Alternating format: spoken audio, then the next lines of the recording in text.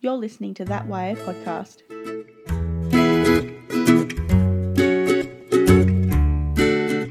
Fall for You, Episode 6.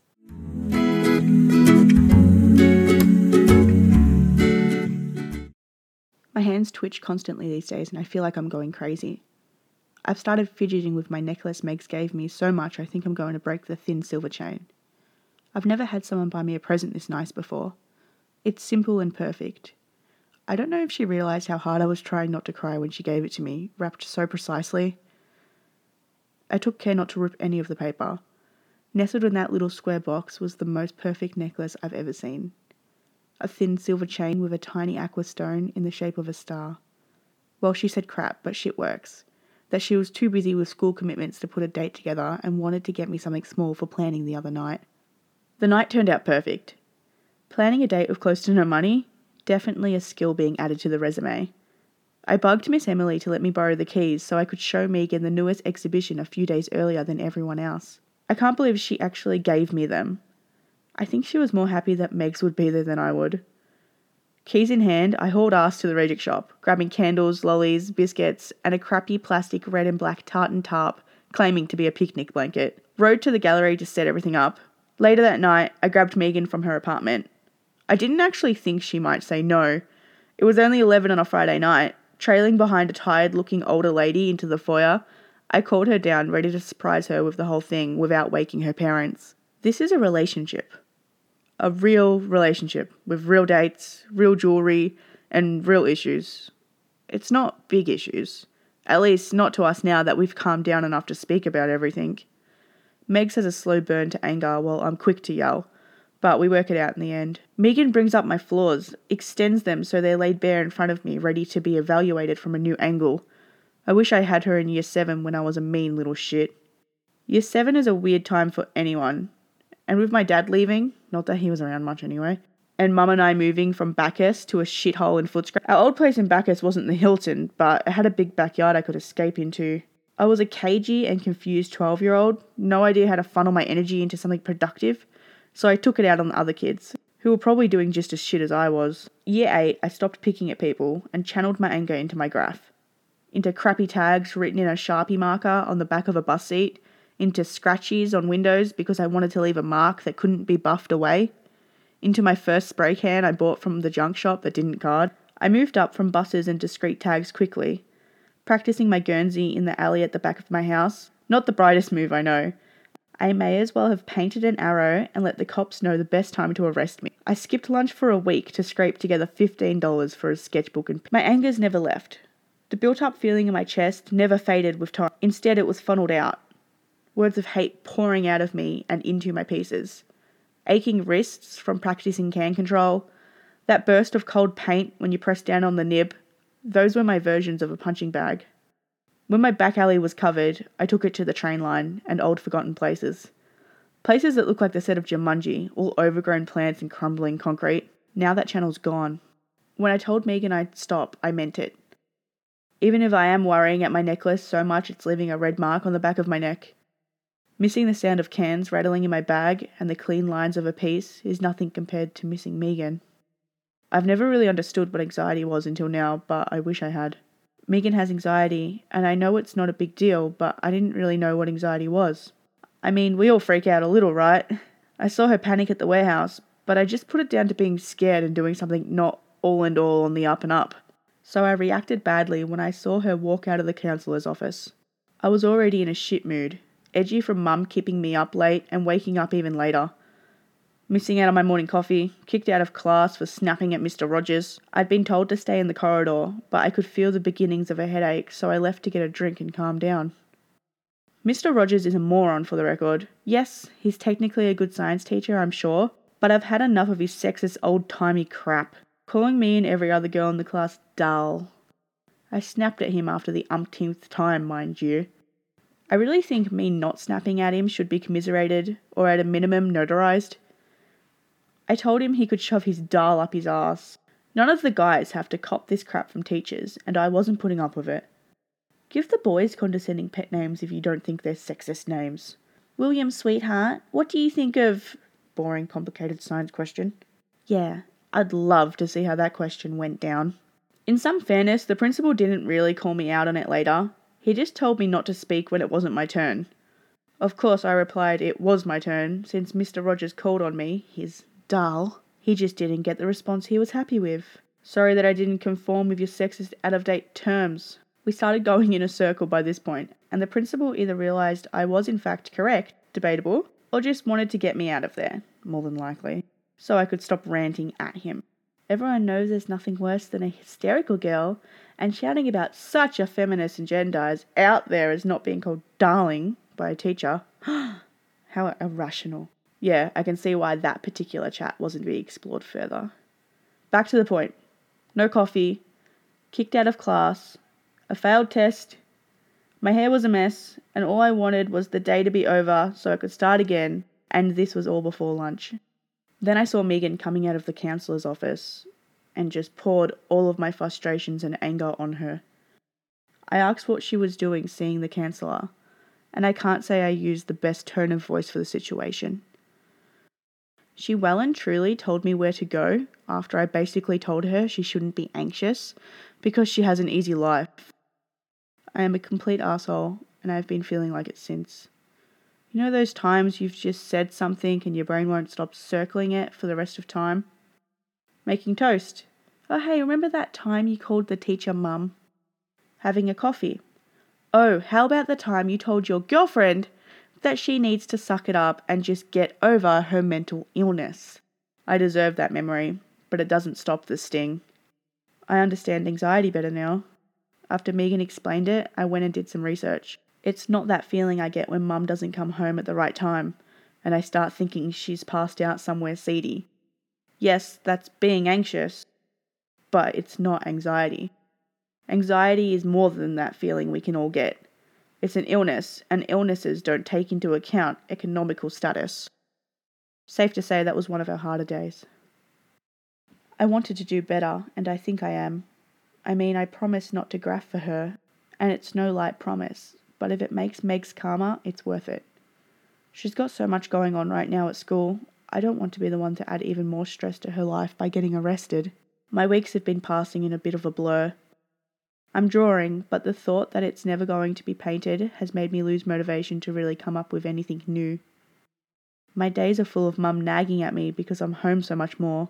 Schoolwork piling up, and me dutifully glaring at the pile, hoping it'll transfigure itself into something more friendly. It hasn't worked yet. I wait around for Megs after school so I can walk her home. I wait until her homework's finished so I can call her. My day is basically this. Wake up. Meet Megs. Hang out at school way too early because her morning meetings apparently don't know that anything that has to be done before 9 a.m. isn't worth doing. Sit in class and snap at ignorant teachers. Work at the gallery, alternatively, see Meg. Go home and eat a quick dinner. Homework. Call Megs. Sleep. Repeat. Dez's 10-step program to becoming frustrated and fuming. We had one more argument after the counsellor fight. We were walking along the Yarra and she slipped her hand into the back of my jean pockets. Lo and behold, I had a marker there. I wasn't graphing. It was still a habit to grab one, and I had completely forgotten about it. I didn't think she'd be as upset as she was. Tears in her eyes, she accused me of not caring. I told her to calm down, and she unloaded everything on me. She told me I wasn't there to calm her, and she could act however she liked, since I'd been lying about quitting graph for her. When I went to butt in, she wasn't having it. Looks like I wasn't the only one with pent-up stress. I didn't have the chance to defend myself or tell her it was just a habit, and meant nothing. Obviously, it meant something to her, so I just let her say what she had to say. All these thoughts she must have been having for a while now. As she knew I was failing in classes, she saw me 3 times last week in the hall after being removed from the classroom and didn't say anything because she wanted me to tell her. She threw my old thoughts back at me, saying, "You think I shouldn't be anxious because I come from a rich family? Well, I think your self-doubting is a bullcrap excuse, and I think your lack of motivation is shit. I think you're wasting an amazing opportunity for no good reason. Heaps of people come from shitty families. Heaps of people don't even have families. But you know the difference between you and them? They try. They grab every opportunity offered to them and make it work. We were in the park right by the river. Quiet for a Saturday arvo, except for Meg's pacing and yelling. I felt like screaming at everyone to stop looking at us, but all her words had made my throat close up. She told me I was ungrateful, I had no ambitions. I was using Mum as an excuse. She asked me if I wanted to end up stuck in a shitty job for the rest of my life. I don't want to be stuck cleaning someone else's house for a few bucks a week. Said I needed to stop messing with Graph and put my effort into an actual future. I think her exact words were, "What are you going to do? Work for a signwriting business that makes shit type fonts for crappy mum and pop stores? Because that's where you're heading. Or worse, you'll end up doing something you hate, being a 30-year-old that vandalizes walls because you're bored and ruined all your chances at a better life." No, I don't want some crappy job. No, I don't want to be a 30-year-old painting walls and cleaning people's toilets. No, I yelled back.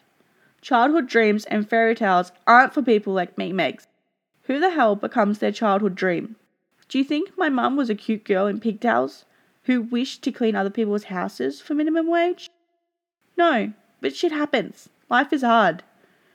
Who attains the whimsy of their 10-year-old self? 1 out of 1,000 people? I told Meg she's the one who wants more, not me. I've never asked for any of this. I never even really wanted this scholarship. My teachers pushed me to apply. Oh, it's so easy to reach your dreams, right? Well, why don't I just start practicing my telekinesis? Jedi training is just waiting for me around the corner. How stupid of me not to realize Yoda just wanted me to pull my socks up and grow a ratty before saving the universe. Oh wait, maybe I should have used a Harry Potter reference to make a point. Life doesn't work like that, I tell Megan. I tell Megan why I kept being kicked out of classes from her. Because I knew she'd look at me, brown eyes full of disappointment. I don't try because I'm not cut out for this world. I don't fit in it. I can't work with this structured learning. I don't know what I need, but it's not this. I need people that get me. And Megan, well, she thinks I can be more than I am. She still believes I can make something of myself. She's living in a fantasy bubble created from nice parents and a smart head. Learning's not an uphill battle for her. There's no beast to slay each time she conquers a level. It's all smooth sailing, no krakens in the shape of drunk mums needing to be picked up at 2 a.m. on a Monday to muddy the waters. There's no digging under dirty couch cushions looking for $2 so I can top up my Mikey. There's no whoops, we didn't pay the Optus bill and having to go to Macca's for free Wi-Fi just to finish the research on the history project that's due the next day. Megan explained what her anxiety is like, and I understand that, but I've never done the same because my brain's not a fun place. My life isn't fun, and she doesn't need that shit dragging her down. She doesn't need me to drag her down. She doesn't need me for any logical reason I can find, and I've thought long and hard about it. My eyeline is impressive, but it's not good enough to put up with the rest of this mess. I need her, and somehow she's delusional enough to think she wants me. I took a few days to myself after that fight. Played sick on Monday. Started running every day after dinner.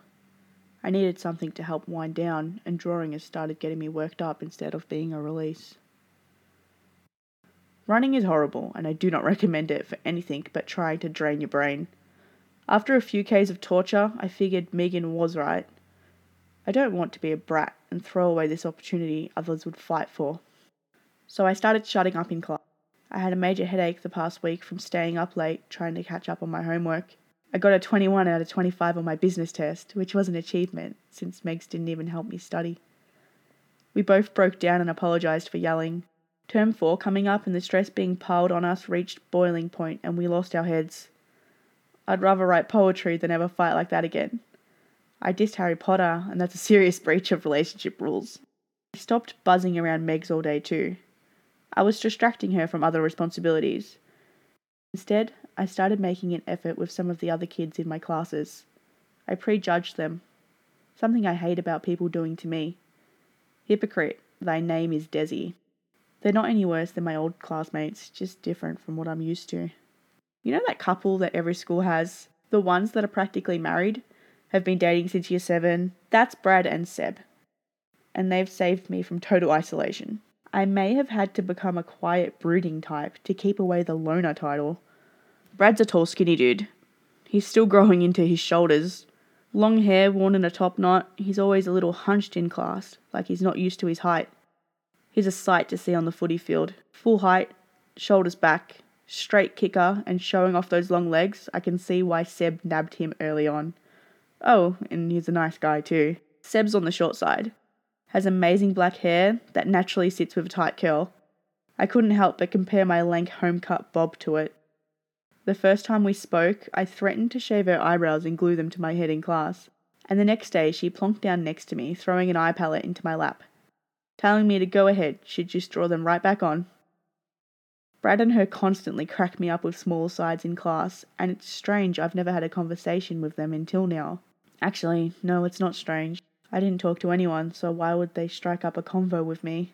We'd been in the same science class for the past 3 months, and I might have said hi once. She told me I was a badass for telling Mr. Rogers off.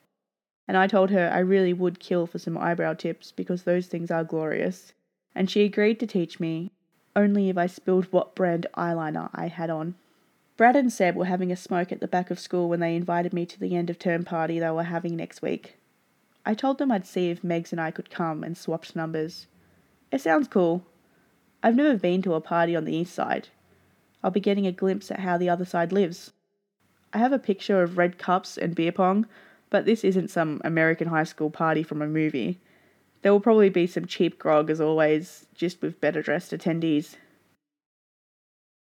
Megan's been smiling at me more lately, and that's all that matters right now.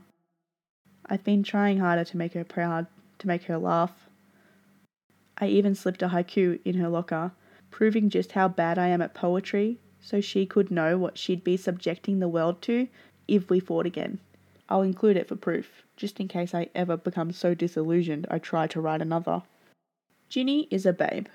Books and smart girls overrun. Make them headcanon. At least one thing is good about it. Ginny and Hermione would have been fierce together. I'm talking Molly taking on Bellatrix fierce. The type of fierce I hope I can one day become. I may or may not be listening to the Harry Potter audios on my runs. I'm not sure how I'll ever be as fierce as I hope. There's no evil overlord overthrowing my world. Just the 1500 word essay and practice sack tomorrow. I'd still rather take on Voldy. He seems more manageable. I'll bring up the party tomorrow at breakfast. Hopefully Megs will agree to a night off. We've never really been to a party together.